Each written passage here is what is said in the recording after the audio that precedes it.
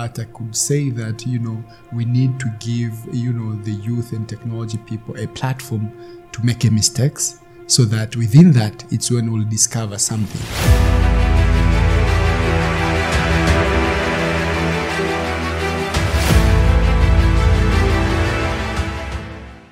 What concerns you the most about the tech ecosystem in Tanzania? What concerns me the most? I think it's more of we need to do more and speak less. That's the most important thing. Say more about that. What do you mean? Yeah? What do you mean? What I mean is more of the execution. Let's say, for example, if someone say like, you launch Nala or you launch Rifli, rather than start talking about Rifli without asking what is the core of the business and why you are doing this, people just say, by the way, these people, they move from M-Paper. Even actually in the market, back in the days, people thought, M-Paper, these people, they have just sold it. They didn't even ask you, even within the ecosystem. So it's more of we need to have, and thanks God now we have TSA, Tanzania Startup Association, which of course we are on the group and push that we need to have, even weekly catch-up events, not really meetings, but events for people to connect. Because you see, entrepreneurship, it's a lonely corner of a journey. And we see people doing things and we think like it's magical, but actually there are other people in the corner, they're actually suffering. The fear of fail, the fear of betrayal, the fear of whatever. So if we have this either weekly, monthly, quarter meeting and meet up and say, I tell you what I'm actually challenging, and you will open up. Hey, by the way, 3 years back, I was facing the same thing. This is the way I encountered it. But if we are not sharing that experience, then if we see someone else succeeding, we think it's a magic. While actually within the ecosystem, we need to share that. We should not just share success, but also we should share our failure in the process.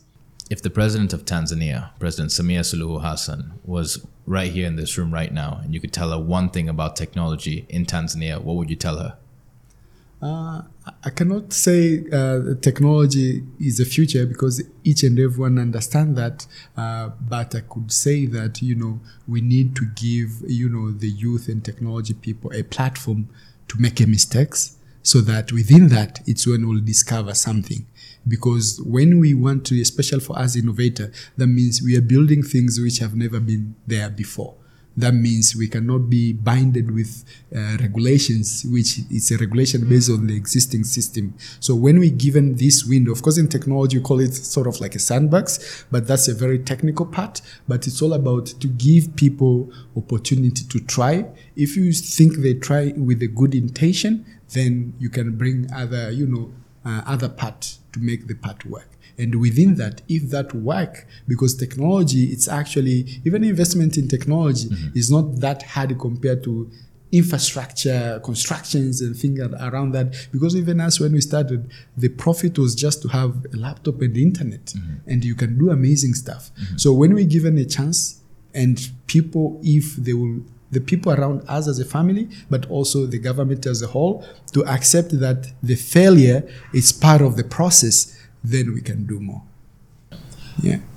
In the Tanzania tech ecosystem or the space, we're here in Nairobi today, and yesterday we had a discussion about comparing both ecosystems. Why do you believe Tanzania's ecosystem is behind Kenya's?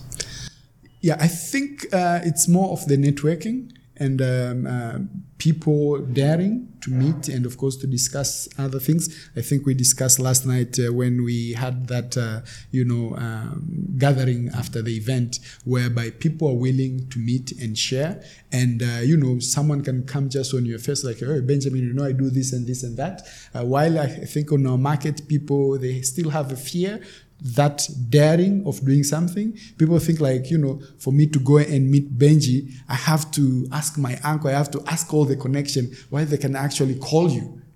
Me, for example, anyone who call me within my number, even if it's a known number, I call it back and you make those meetings. So it's that daring, but also we cannot complain much on the regulators and whatever, but it's all about, ourselves in terms of the people which we work together. How are they going to push themselves to deliver more? And to reduce a little bit, I don't call laziness, but more of daring to do more. And of course, where do you think that comes from? Yeah. Where do you think that comes from, that fear that you talk about? The fear, I think it's our markets, for the way I have seen, I've been into different countries, I think we're more relaxed. and everything is easy. You see in Tanzania, even back in the days, if you want water, you can just walk in someone's door and say, hey, can I have water? In another country like in US, you cannot do that. So the fear that if you're in another country, if I need water, I need to walk to get water, it's what we don't have in our country. But I think with time, with this new generation, I start seeing that start growing. People, they want big things, and they know that to get big things, they have to work for it. What has been one of your hardest moments as a founder? The hardest moment as a founder?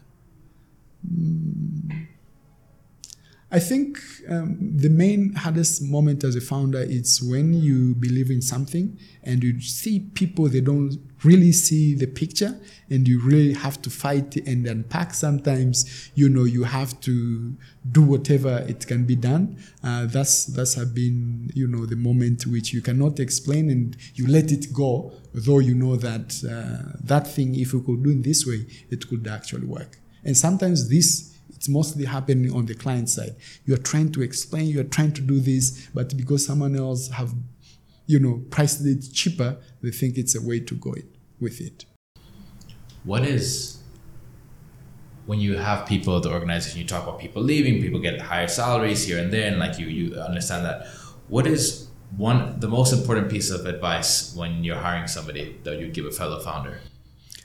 The main piece of advice, it's actually to look into the person if they really understand the vision of the company, and are they willing to be on the, on the rough road before we go to the main road, and to continue telling them that this actually is the main road, but can you please, let's start from this, and always not to compare you with the likes of the Google and whatever, but us as a startup founder, we need also to sell that.